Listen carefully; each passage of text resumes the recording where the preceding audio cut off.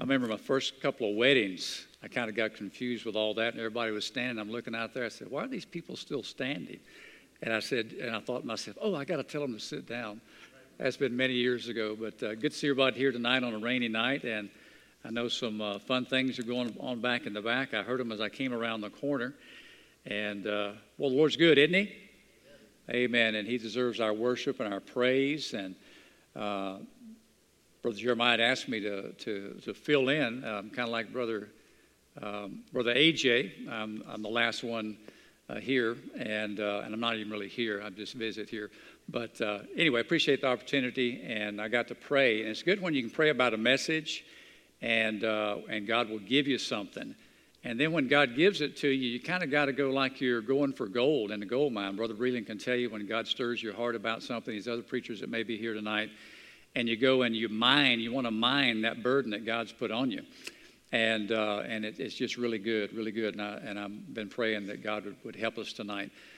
Did talk to Brother Jeremiah this afternoon. He called, and he said, tell everybody hello, and want to know if everything was going good. I said, well, I hadn't heard anything bad. And when I passed through the halls, I mentioned the kids. I said, somebody's either having a big time or somebody's in trouble back there in the back. And so anyway, it's nice to have folks that want to do things for other people. And I appreciate these guys here. I kind of cut up a little bit sometimes. I have such a serious face. I have to make a joke once in a while, let people know that I'm really not that serious. My grandkids know all about that. But anyway, if you go ahead and get your Bibles out, I want to use our time wisely tonight. And turn to the book of Ephesians chapter 4. Ephesians chapter 4.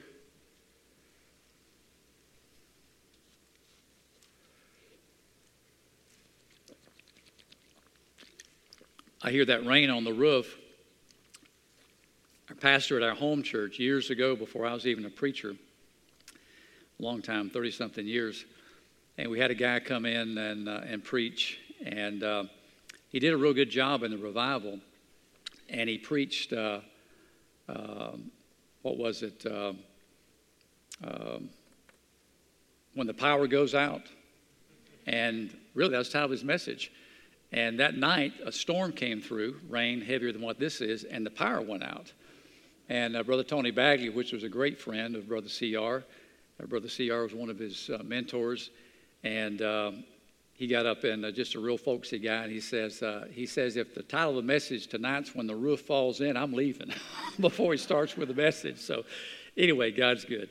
Ephesians chapter 4, I'm going to read several verses, and I'm going to get you to turn to, at some point in the message, unless the Lord switches it up, I'm going to get you to turn to Genesis chapter 6. But right now we're just going to read Ephesians chapter 4. Look down and find verse 17. This I say, therefore, and testify in the Lord, that ye henceforth walk not as other Gentiles walk, in the vanity of their mind, having the understanding darkened, being alienated from the life of God through the ignorance that is in them, because of the blindness of their heart. Verse 19, who being past feeling, have given themselves over unto lasciviousness, to work all uncleanness with greediness, but you have not so learned Christ. If so be that you've heard him and have been taught by him, as the truth is in Jesus, that you put off concerning the former conversation the old man, which is corrupt according to the deceitful lust, and be renewed in the spirit of your mind, and that you put on the new man, which after God is created in righteousness and true holiness. Wherefore, putting away lying, speak every man truth with his neighbor, for we are members one of another. Be ye angry and sin not. Let not the sun go down upon your wrath. Neither give place to the devil. Let's pray. Dear Lord, we just come to you thanking you and praising you, Father, for your love and mercy. Lord, it's so good to be saved tonight and know heaven's our home. And God, just to see things that are happening that are beyond strange. And dear Lord, as we look to the future, Lord, we know you can't be too far away as you look down on what's going on here. It's so good to be saved tonight. I pray anybody here, if they have any doubts tonight, dear Lord, or if they know for a fact they're not saved or listening in, dear Lord, I pray, God, you just stir their hearts, dear Lord, where they could be saved. I pray you'd help me to be a blessing. I thank you for the thought that you gave me. And Lord, I need it tonight. And if I need it, probably everybody else out here needs it too. So we just pray that you'd meet with us in a special way. I pray that you'd even open my heart tonight, and all of us. Pray you bless the invitation. In Jesus' name, amen. I want to, as we look at this and think about this passage of Scripture, I don't want to get too scattered out, but God wants us to grow in the Lord and get to a point to where we can produce. God wants us to grow into a good working order, if you will. I don't know about you, but I like it when I get in my car and it cranks up and it goes down the road when I put it into gear. And you and I, as a child of God, when we get saved, we become God's child. We become heirs and joint heirs with Jesus, and God's got a plan for us. Paul said, I quote this a whole lot because I think about it myself, that Paul said in Philippians chapter 3 that he wants to apprehend that for which he was apprehended for. I could go through a bunch of verses tonight and show you that when you got saved, God knew you well before that. He knew your need before you did, even before he made the planet. And God wants everybody to be saved. God's not willing that any should perish. And then when we get saved, God's got a plan for us. And Paul, like a bird dog, he got on that right after he got saved. And he says, I want to apprehend that for which I was apprehended for. And so as we think about that tonight, this happens by way of the passage we just read in verse 22 and in verse 24. In verse 22 says that you put off concerning the former conversation, the old man, which is corrupt according to the deceitful lust. And in the middle of it is verse 23, be renewed in the spirit of your mind. And then verse 24, that you put on the new man. See, when we get saved, there's a new entity in us. There's something that wasn't there before, born again, and as Jesus told Nicodemus. And it's wonderful. And by the way, that's what's going to heaven. This ain't going to heaven. Our earthly interests are not going to heaven. And that new man is what's going to heaven. So the way is to put off, be renewed, and put on. And it's the process of replacing flesh attributes for spiritual attributes. You know, you can't bring in, sometimes we wonder why we don't grow, and I'm still introducing the message, okay? I know you're used to Brother Jeremiah. But sometimes we can't figure out what's going on. You know, what's going on in my heart? Why do I feel stale? We've got to clear out something fleshly of the old man and of the world to bring in something new. And the world is more prevalent today than it ever has been. The world is more in the church, I think, than it ever has been. And so as we look at these verses and think about it, God wants to get us in good working order. We ought to want to be able to do that like the Apostle Paul did.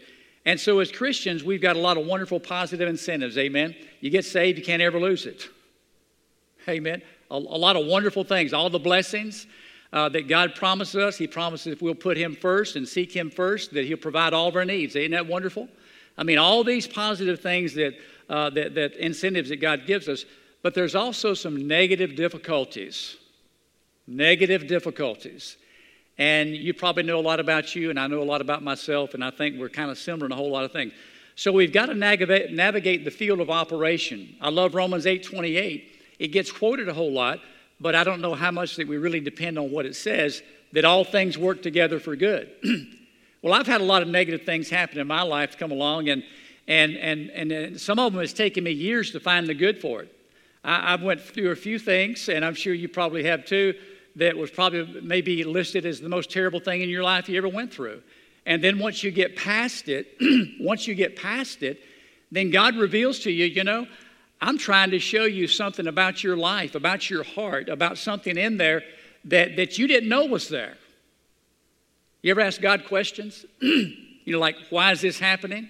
I'm not talking about being a crybaby, and don't let me insult you by using that term. But you say, well, I'm trying to do this, I'm doing that, and I'm trying to watch my P's and Q's, and I've been honorable to this and honorable to that, and why in the world is this happening now, right? And I think that's a good question to ask. So that 8:28 says, hey, you know what? God's got this. And God's going to use everything. The Apostle Paul, the thorn in the flesh, God used it to expose in Apostle Paul's life that he had a desire to glory. And he admitted, I've got a desire to glory. I never saw Paul glory in the Scriptures for himself, but he said the desire was there. So you and I have desires tonight. We have negative things in the operation that needs to be removed. And I want to touch on just one tonight. I want to preach on, hey, forgive me, but on one of the negative difficulties that is actually a big family. Now, I don't know about you, but I want to confess right up front, I have to deal with this issue quite often, okay? So I'm not here to jump onto you or anybody else. I want to help you because God has helped me. And I'm not a brain surgeon preacher, but, you can learn some things, can't you? If you listen to God and kind of watch and ask God, what's going on here? So let me just give you a few verses here and then we'll jump into it. Notice in verse 26 that we read, it says, be ye angry and sin not. Let not the sun go down upon your wrath. I draw your attention to the word angry and your attention to the word wrath. And then if you will jump down to verse 31, the Bible says, let all bitterness and wrath and anger and clamor and evil speaking be put away from you with all malice. Galatians 5:20 mentions works of the flesh, and these are three that go along with this subject I want to talk about tonight. Hatred, variance, emulation, and wrath. Colossians 3:8, two words, anger and wrath. So I want to take all of those words and put them into a family. They're words that concern the flesh. They're works of the flesh. And I want to put them under the heading tonight of a word. I'm just simple with my vocabulary, the word contention. Contention. All of those words, as I've studied them, they fall under the heading of contention.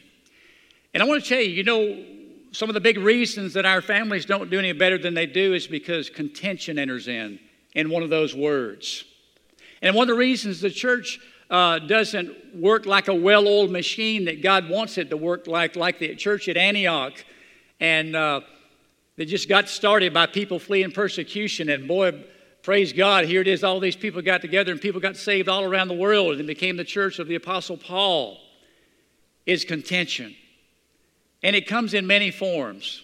And I'll let you figure out what kind of form you've got. I got all of them, amen. I mean, I'm not happy about that. I'm not lifting myself up. But hey, listen, I can get mad about anything. And I can, isn't it horrible when you get mad just about the way somebody looks? I mean, the look that they give you sometimes. I mean, really.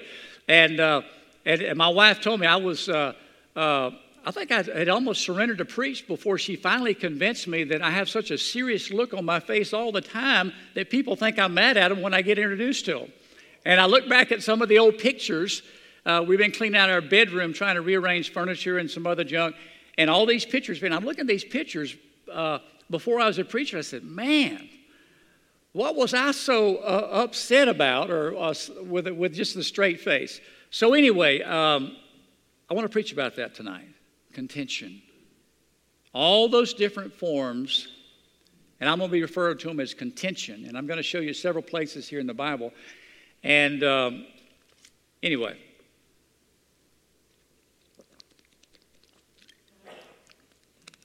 water's good. Flip back to Genesis chapter 6. And I want to start there.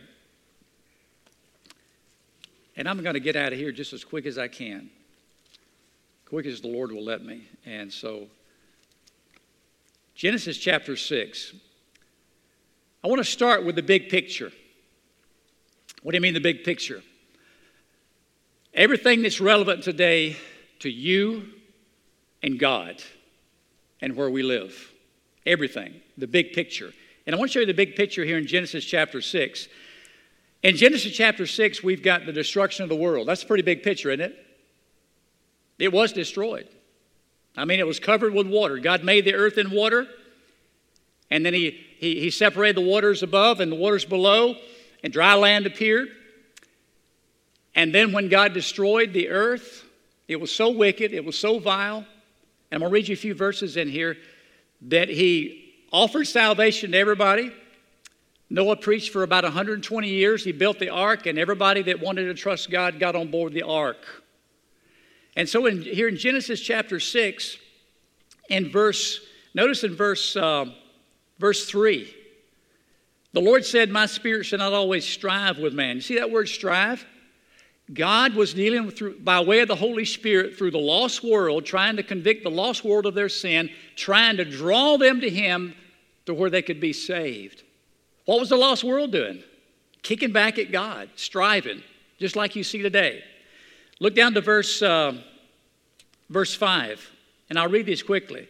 And God saw the wickedness of man that was great in the earth, that every imagination of the thoughts of his heart was only evil continually. That's bad. I mean, that's really bad. You look around today and you see some of the stuff going on and some of the lack of compassion and some of the things that's going on in government and I mean and around the world, and how life is so cheap and all of these things. You say, boy, that's today. That's what's going on there today. Verse 11, the earth also was corrupt before God, and the earth was filled with violence. Verse 13, and God said to Noah, the end of all flesh is come before me. The earth is filled with violence through them, and behold, I will destroy it with the earth. So here's the big picture here tonight. I want you to notice the connection between an evil society and violence. An evil society and violence. The word corrupt, the word is, as God says, just about completely corrupted. The whole world was corrupted at this time. And the only thing God could do to save his creation, man, was to destroy all the Christ rejectors, all the corruptness, and would save whoever that would get saved and bring them into a new world. And so as we look at this and think about it, we see the violence in verse 11 and verse 13. And it does us good to look up some words sometimes. And I try to do that to be clear, because I want to preach truth. I don't want to preach Jack Andrews' ideas. Amen? If you don't like it, hopefully it's going to be because you don't like what God said. And that's what preachers ought to do, right? It ain't about personality. It's not about entertainment. It's about what thus saith the Lord. So in verse 11 and 13, we see the violence, the word violence, and it means to, and I want to put this into contention, it means to maltreat, to violate, wrong, and imagine wrongfully.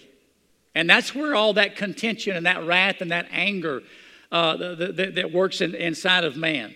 And so we got a connection here with the evil society and violence. In Genesis 5, we read it in Genesis 11, Genesis 13. Now notice this. Jesus said in Matthew 24:12, he says, because iniquity shall abound, the love of many shall wax cold. Now he's talking about the end of time. If you remember, his disciples asked him, what will be some of the signs? And he gave several signs. And the thing about all those signs that he gave in Matthew chapter 24, some of them apply to future near, and some of them apply to future now. They cover 2 time periods, and there's some double fulfillment prophecy involved in there that you take a lifetime to study if you got that long to be able to separate some of it. And so Jesus said, because iniquity shall abound, the love of many shall wax cold. What's wrong with America today? What's wrong with the church today? It's humanly inside. It's our lack of compassion. It's lack of the attribute that the Lord plants inside our heart when he saves us. And I'm just taking up this little bit of time to get into this to show you this thing of contention and how it played into the old world and how it's going to play into this new one. And I want to tell you, we're here. We're here. I don't like saying bad things, but I want to tell you, if there's something bad coming, I want to know about it so I can prepare, right?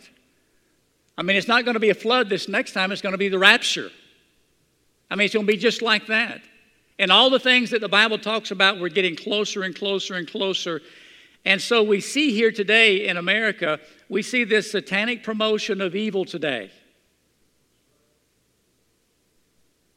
Satanic promotion of evil. It's everywhere. And I see it. I'm 65 years old. I'm probably older than most of you in here. And I still do good, and I thank God for my health and my brain. Amen. I'm glad I got one. Sometimes my wife has to kick it, like the old TV says, to get it going in action. So what we see today is this satanic promotion of evil. And here's the result. The resulting anger from all the evil that happens because the love is gone. And all the lost world wants is a temporal, fleshly fulfillment of some type of joy somehow, some way.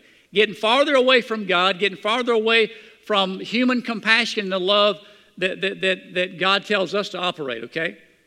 Now, we see the lost world and we see what's happening. So I'm trying to make the point here that this anger, the resulting anger from this satanic promotion of evil today, just like back in the days of Noah, that turns to violence. Have you ever seen? Well, of course you haven't ever seen a time such as this. Back during Katrina, even, 16 years ago, 17 years ago, something like that now, we heard on the radio. We didn't have power for 3 weeks up at the camp where we live, and we heard of folks down the coast, I think it was, and somebody stabbed somebody over a bag of ice. Temper, anger. And we hear it all around the world today, and we see, we talk about Chicago and all this kind of stuff. And I don't live in Chicago. And I care about the people, don't get me wrong, but I was in Chicago last time. I was 15 years old. I don't ever plan on going back. But it's relevant to understand where we live and what's going on here in the world today. Because God gave warning, man. If somebody preached it for 120 years and they didn't get it, there's a lot of people not going to get it today. So we see the evil, we see the corruptness that God talked about there. We see it in our world today, and we see it results in anger. The anger turns to violence. And Jesus said in Matthew 24 again, he says, "But as the days of Noah were, so shall also the coming of the Son of Man be." Now, is that ringing a bell anywhere? I mean, we ought to go on alert that, hey, this thing is closer than it's ever been. I know you've heard preachers preach that probably for the last 50 years if you're that old. But it is, and we see it today. So we start with a big picture. So we got the end time culture. One more verse and we'll shift gears. In 1 Timothy chapter 6 and verse 4, Paul talks in both Timothys, he talks about end time things. And he talks about the end time culture. And I'll give you this in 1 Timothy chapter 6 and verse 4. The end time culture thinking. He is proud, knowing nothing, but doting about questions and strife of words, whereof cometh envy, strife, railings, and evil surmisings. Sometimes contention and anger and wrath and is silent. And it does a work inside the person's heart. They're not going to be rude. They're not going to be do something ugly. But you know what? Inside their heart and mind, they're going to be affected. And oftentimes it affects our relationship with one another, even inside the church. Say, well, you know what? That guy said something the other day. I just didn't like it. And I took it personal. I'm just giving you some maybes or iffies. And you know what? I'm just not going to have anything to do with that guy. I'm going to smile at him. I'm going to do this. I'm going to do that. But you know what? I'm going to put a check in my book on him in my head. And because, I don't think a guy likes me. He doesn't respect me. That's some of the silent effects of contention. And it divides. And you know what? That person cuts their own throat spiritually. Because they limit their service. They limit their growth. So there's the big picture, okay? It's big. And it's important. It's serious. Now I want you to notice, before we turn back to Ephesians, I want you to notice the second thing here is our hope and power. Our hope and power. I get up every morning. I go to bed at night and I've got hope. I got hope I'm going to get up the next morning. I got hope I'm going to sleep all night and get a good night's sleep. I mean, those little trivial things. But I'm an optimist. But that doesn't keep me from seeing the negative. My job is to preach the gospel and thus saith the Lord and warn people and as God inspires. So here's the second thing. I want you to notice our hope and our power is grace. Now we take that word grace and we apply it to a whole lot of things I think sometimes that it really doesn't apply to. But I preached the other day, and the Bible teaches this in 2 Corinthians chapter 12, that Paul talking about his situation and God gave him the grace, that grace is the power of God. For all else, any way you want to put it, and it says that there, the power of God, the power of Jesus Christ, the grace of God. So our hope and power, and in Genesis 6 and verse 8, the Bible says God showed these things that was going on. And then it says in verse 8, it says, but Noah found grace in the eyes of the Lord. If you're saved tonight, you found grace in the eyes of the Lord. Not because of your behavior, but because of God's love for you. Amen? So the second thing I want you to notice and think about here is our hope and power is in grace, in God's grace. The Bible says in Hebrews, and you can flip back to Ephesians. The Bible says in Hebrews, by faith Noah, being warned of God of things not seen as yet, moved with fear, prepared an ark to the saving of his house, by the which he condemned the world and became heir of righteousness. And it says it again, by faith. God honors faith. God honors faith. I got saved by hearing the Word of God, by the Holy Spirit bringing conviction of my heart of my great need. And as a little boy, I believed hell was real because I knew I was a sinner. I knew things that I had done. God had showed me that. And it was years later before I would get saved. And I don't have any contention in my heart about it, but if somebody had recognized in that little 9-year-old boy, hey, there's something wrong with that kid, maybe if I shared the gospel with him, that would help him. But nobody did. I've not been out of shape about that. But then as I got older and started going to church more and seeing my wife and her family were Christians and church-going people, and if I was going to see her, I had to go to church. Sound like a rotten kid, don't I? I was pretty rotten. I never did any of the bad things, and I'm not here to defend myself with that. God watched over me. I want to tell you, before I was saved, God watched over me. That's grace, too. And boy, you talk about unmerited. I did not merit it. So, but the Bible says here, by faith, Noah did this. By faith, Noah escaped the old world. By faith, in God's grace, that he was saved, and his whole family got saved. What would you do tonight that every member of your household, that you could know for sure they were saved? And if the world was going to end tomorrow by a big meteor, the rapture, or whatever, if you knew it for a fact, what would you do? I would give everything I had. And this hope that we have in this power and God's grace is because of our faith. God honors our faith if we'll believe Him. Now, we're trying to get back to contention, okay? But I want to show you the big picture. And I want to show you which way the wind blows with God. Because there's a lot out there, and God just don't think that way. How about a lot that's out there today? That's why He gave us the Bible, amen? Aren't you glad you can read? I am so glad I can read. So God honors our faith. So Paul here, now here's the great grace verse in Paul's life. He says, I want to apprehend that for which I was apprehended for. Paul had some things he had to deal with. Okay? 1 Corinthians 15:10, the Bible says, but by the grace of God I am what I am. And His grace which was bestowed upon me was not in vain, but I labored more abundantly than in all, yet not I, but the grace of God which was with me. What's Paul saying there? Paul is saying, by his faith in God's grace, by God showing him what He wanted to do from salvation all the way forward, who art thou, Lord? And what will thou have me to do? Two most important questions that you can ever ask yourself. Those two questions. Vance Havner used to preach that the three most important decisions that you'll make is first, salvation. Number two, what God wants you to do. And then number three, sorry ladies, is who you're going to choose to spend your life with. Number three. And that order, I believe, is Bible. And it's very important. So God honors our faith, and Paul's talking about this grace, our hope and our power and grace. We see it there with Noah. We see it with the saints of God. We see it. This is how we got saved. But it's also how we operate and how we learn to operate, how apprehend that for which we're God saved us for a purpose. I know you've heard that before. It ain't going to go away.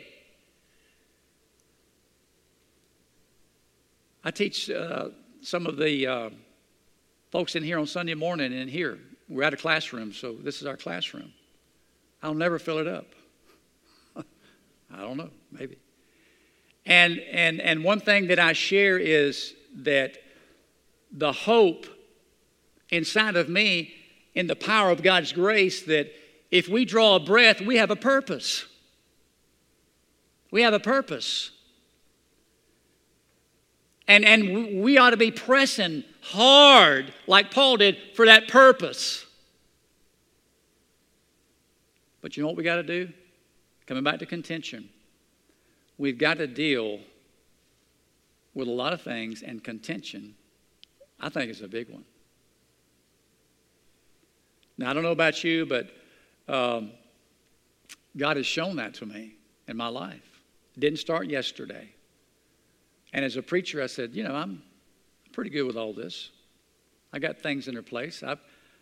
I've taken a being told off to my face before, and my wife's been there, and as I said to a church the other day, I can't help my face turning red. I can keep my mouth shut and stay on my feet, but my face, it just does that turning red. And my wife says, you did good. You did good. I had one lady going out the back door, when the preacher used to stand at the back door and shake hands, and at the first church that I'd pastored, and I had this nice, sweet lady, or she looked that way, and boy, she gave me the what's for at the back door, and the whole time smiling. There wasn't nobody around. Everybody saw her, said she's probably just saying something real sweet to Brother Jack. And boy, she was giving me the what's for. And, God gave me grace to stand there and take. So I'm just saying that I thought I was okay with that over the years. And then I began to find out, it says, you know what? There's a lot of decisions that I've made in my life, and there's a lot of things that I've missed because of this thing of contention that gets in my heart that makes me develop a certain opinion that ain't got nothing to do with the Bible, and it hindered me. Now, if you hadn't ever been bothered with that, you can go to sleep. But I want to tell you, I believe this is a serious issue, not just in America, but in the homes, in our churches today. Now, I'm not preaching to the churches, I'm preaching here. And I'm just sharing with you that is a great hindrance, is this thing of contention in all of its forms that it takes here. So I've given you the big picture, right? Are we in the end time? We're closer to the end than we've ever been. Jesus said in his lifetime was the last days, 2,000 years ago. So is it relevant to understand that, our time may be short? I mean, what do you want to do with your time? Hey, listen, I'd like to play some catch-up if I could on some of them dumb decisions maybe that I made or premises I had in my mind because of this thing of contention.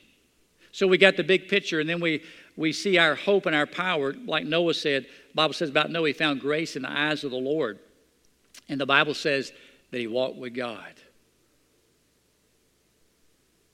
It says that also about his great-grandpa, Enoch. He walked with God so close that he didn't die. God just took him. Amen? Walking with God's important. So this is one thing tonight that we really need to take a close look at and see what goes along inside our hearts and our minds and deal with this, okay? So here, I gave you all that to get to this, and here's the message. Here's what we need to do. We need to develop a troubleshooting Bible protocol of grace. I noticed back in, I think it's back in the school, excuse me. I have to do that to keep talking.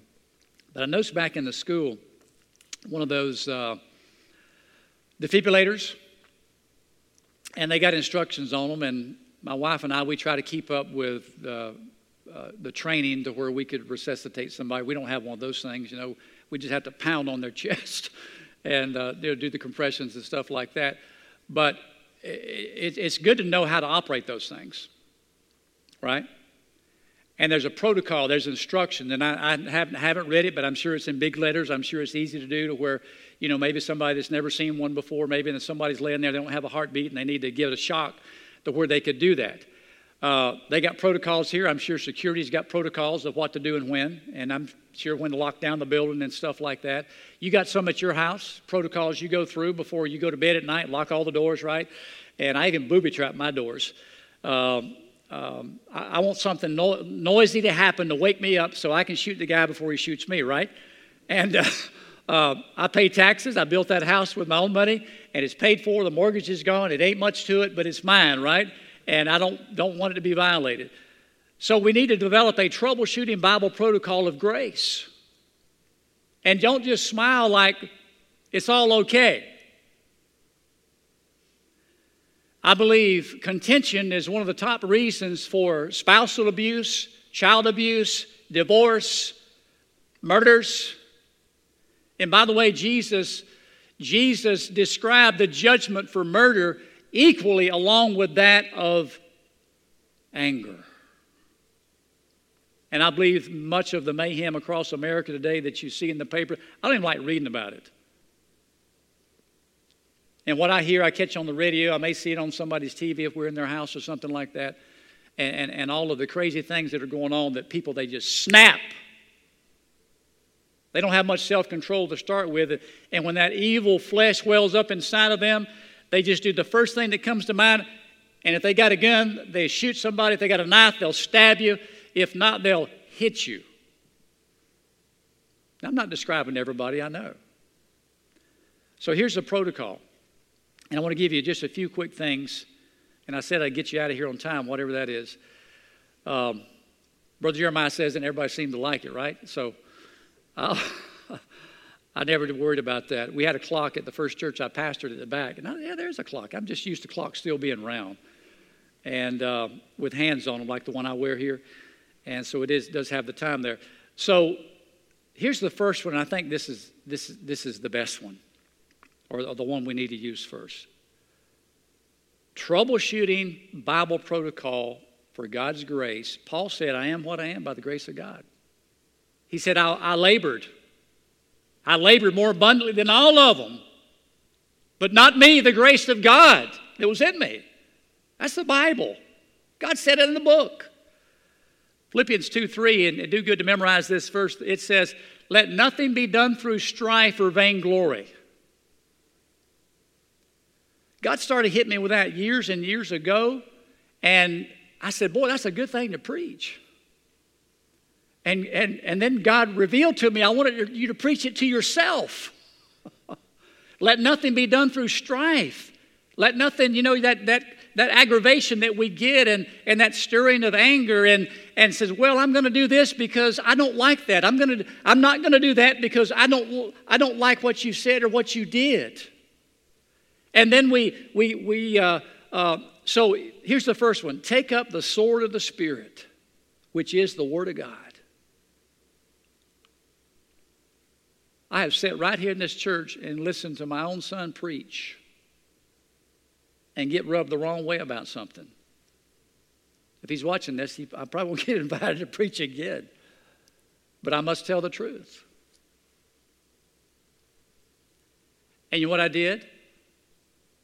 Not because I'm a preacher, but because I'm a child of God, I had to give the word a fair hearing. I had to give the word a fair hearing. And then I remembered these verses. Let nothing be done through strife. Take the sword of the Spirit, which is the Word of God, and find you a verse for whatever it is that stirs you the wrong way. Whatever it is that may start contention, and give the Word of God, give the Holy Spirit a fair hearing. Don't just say, well, I got that under control. I don't have a problem. I don't ever get mad at nobody. I'm good. I'm just, or I'm retired or whatever the reason may be. Give the Word of God a fair hearing. Let the Holy Spirit deal and work, because God's wanting us to get to a position to where we can apprehend that for which was apprehended for. Jesus defeated the devil in Matthew chapter 4 with 3 verses. He said, it is written, it is written, it is written. And the last one he said, get thee hence, Satan, for it is written, thou shalt worship the Lord thy God, and him only shalt thou serve. I mean, iniquity can't take the Word of God and can't bear up to the Word of God if you mean it in your heart and you wield that sword. I read one of the old preachers. I can't remember what commentary it was, but it's way back. All of my commentaries these guys have been dead a long time. I don't want anything new. I'm not against new stuff. I had to get a new phone the other day. Mine, I got it from a secondhand store. They said it belonged to one of Noah's kids, and it just quit working. It just, and C-Spire sent us a letter, said, your phone's not going to be working in December because I don't know why. I guess it's just too old or something. and I got a new phone, and trying to navigate with it. But the old preacher said this. He said, "He that draws the sword throws away the scabbard." And you know what a scabbard is? That's what the sword goes into. Always handy and ready. You say, well, Jesus was the Son of God. I got that. But it's the Word. It's the Word of God. So number one, when you sense, and it's like anything else, you got to sense that departure from the spirit back into the flesh, and it's almost a seamless line, and you can fool yourself and trick yourself that you haven't crossed that line until there's something really, really ugly going on up here. But most of the time, by the time we get to that point, we've not got sensitive enough to know that we crossed it way back over here somewhere. So here, protocol number one, take up the sword of the Spirit. Let nothing be done. Memorize that. Let nothing be done through strife or vainglory. Again, Jesus defeated the devil with 3 verses out of the book of Deuteronomy. And the Bible says that he left. It works. How do we get saved? Faith cometh by hearing, and hearing by the word of God. Well, the Bible says if God gave his son Jesus, how shall he not freely give us all things? Amen? Take the command. Now, when you do that, here's what you got to do. Along with that process, you know what you're doing? You're pushing out that ugly stuff. You're putting off. So you can put something new. I've been taking my wife to some new places to eat once in a while and eating some of that goofy stuff that Brother Jeremiah eats. And she's just like him. She likes all that stuff. She can name all of it. And so I've been venturing out. Jeremiah's proud of me. My wife's happy. And boy, my stomach. God's got so much new stuff. But we got to push out the old stuff to get there. Second thing, right here in verse 26, protocol. Be ye angry and sin not. Learn what's going on inside. It's kind of like, if you've been saved several years and, things begin to go on in your heart and mind and you say, did that turn out well? Right? Did it turn out well? My attitude? That I got stirred the wrong way and I did something through strife and anything under the heading of contention? And it's not just, sometimes it's something that comes at you, but sometimes it's you coming at somebody else. Sometimes how we react to other people. So, second protocol, be angry and sin not. This is a command from God. Anger will quickly boil over if it's not subdued. That's why God says, be angry and sin not. Boil over. Man, I will tell you, some of the best experiences I've had with that is with my wife. And I do not say that to be funny. She's just hard to get along with. No, she's the best thing that's ever happened to this old boy. But she ain't a pushover. But I've learned, especially, you know how it is when somebody you're really close to can bug you the most? And so anger will quickly boil over if it's not subdued. Be angry and sin not. And here's the swap out with that. Anger drives peace from the heart. Now that's the opposite of what God wants to do. He says, get rid of the anger, let the peace come in. You got to do some remodeling. You know what I'm saying? Do some remodeling in there. It's like taking some gasoline and pouring on an ant bed. You got to kill that spot to where that contention grows, renew, and then bring it in. So be ye angry and sin not. It goes like this. Anger boils over into wrath. I'm going to fix this guy. I'm going to be nice. My brother-in-law made me mad one time years ago. And I was saved. I got the idea. I said, man, I got worked up. It boiled over from anger into wrath. I was planning retribution.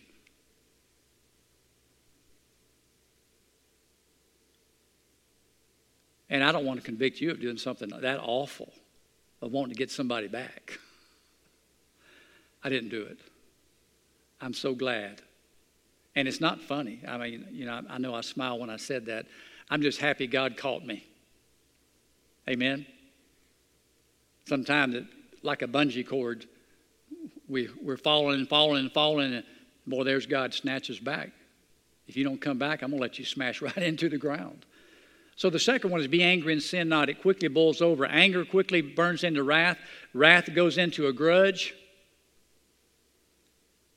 And you know what that grows? Bitterness. Bitterness. Verse 26, that's why God says, don't let the sun go down on your wrath. There's another fail-safe. I'm still walking around like this at bedtime, man. I got to get this right. I can't go to them. I mean, I'll be embarrassed. Get it right. You don't want to die that way, right? So, number one, take up the sword of the Spirit, protocol. It will defeat that. Number two, be angry and sin not. Number three, let the grace rule. Now, I'm using this word grace, the power of God. Let the grace rule our heart. I'm sure you've had your feelings hurt and your heart gets stirred the wrong way because of something somebody said or the way they said it. I discovered that I have hurt people's feelings before by something I said and the way I said it. My wife's kind of a sounding board sometimes and said, well, honey, they may have misunderstood the way you said that. I said, oh, no. Nowadays, I listen to her. Because she may have a point, and then I review maybe what went on. And I may have to go back and correct something that I said to somebody. So let the grace rule. The grace rule. Okay, here's a rule. And we find it right here in this passage in verse 29. Let no corrupt communication proceed out of your mouth, but that which is good to the use of edifying. That's the grace rule. That it may minister grace unto the hearer. We may have we may have a volcano trying to pop off inside, and we need to deal with that anger, we need to deal with that contention, whatever form it is. But hey, do this. Let the grace rule. And if what you're about to say, if it's not going to minister grace, and that's something good to somebody that'll lift them up, don't say it.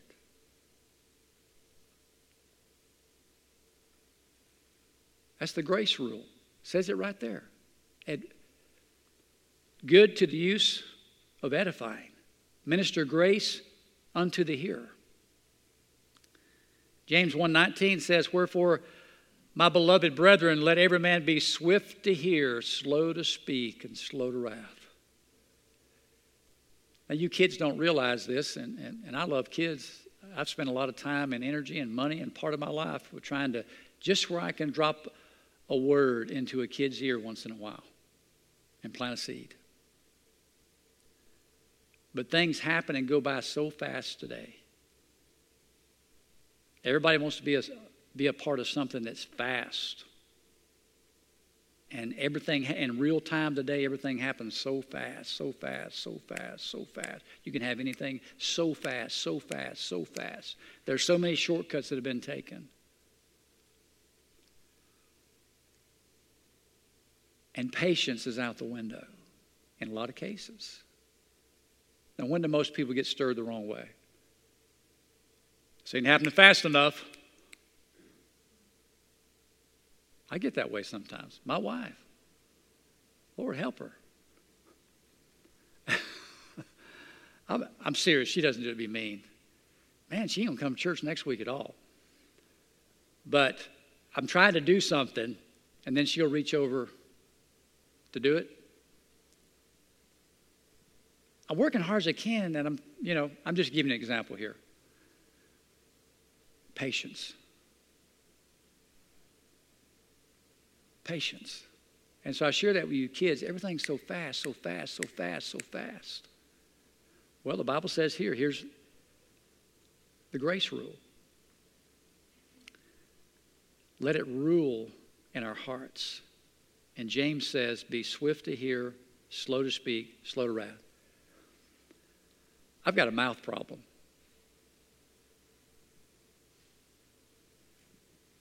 I just can't. It's just hard to compel my mouth to shut up sometimes. But if I will stay in touch with this grace rule that the Bible teaches us here, God will help me with that. And you know what I'm doing? I'm going to say it again. I got one more and I'm done. That will move something out of my heart that's bad. Okay? And then I can say, you know what? I don't want it back. And God will bring something good in its place. You ever go someplace to park and there's no parking spaces? And you wish you had a monster truck with a dozer blade on the front of it and plenty of money and good insurance and just push one out of the way? Well, that's how this is. When you put something of God back in its place. And don't ever forget, God is the boss. Everything he says is winner and is going to win. So, sword of the Spirit, be angry and sin not, let the grace rule in our heart. And then here's the last one. Do all we can do to neutralize contention. Proverbs 15:1 says, a soft answer turneth away wrath, but grievous words stir up anger. You know, sometimes people don't have a good day. Sometimes you don't know what they went through at home.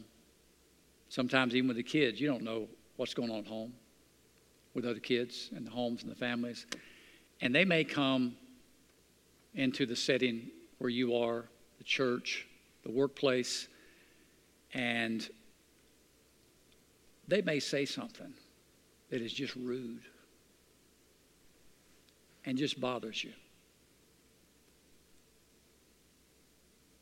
You know you can diffuse that? Really? God said you can. I've seen my wife do it. And I've been the one that woke up on the wrong side of the bed. If anybody's got a life story in here, give me a copy. I'd like to read it so I can talk about you instead of my lovely wife. But really, that's how we learn. Do all we can to neutralize contention. A soft answer turneth away wrath, but grievous words stir up anger. Right? Don't go looking for a fight. But if a fight comes to you, what did Jesus say? Did he say turn the other cheek? Real men don't do that, do they, boys? Jesus was a real man. If G.I. Joe came in here tonight with the muscles popping out and through that door right there, he'd be no comparison to the man Jesus was and to the man that God wants us to be.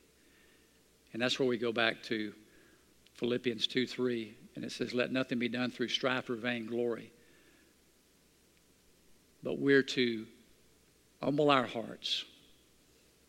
We're to treat other people like we'd like to be treated. And so contention causes division. Contention causes spousal abuse, child abuse, divorce. I mean, those are ugly things, aren't they? But just think about this tonight. Think about what it does in the family of God. Think about what could be, but it's not because of contention. Just think of what we could be tonight if we were the different parts of the body in one body. Jesus says we are. I like it in the teaching over in 1 Corinthians chapter 12, and I'll close with this. Well, the Bible says that if one part of the body hurts or has a need, the whole body's to minister to that person. And if one part of the body, something good happens, joyful and good, that we should rejoice with that part of the body. And I want to tell you, that would deal with a lot of contention because we are brothers and sisters in Christ. Amen? You know, the envy, I mean, there's just a whole bunch of stuff in here.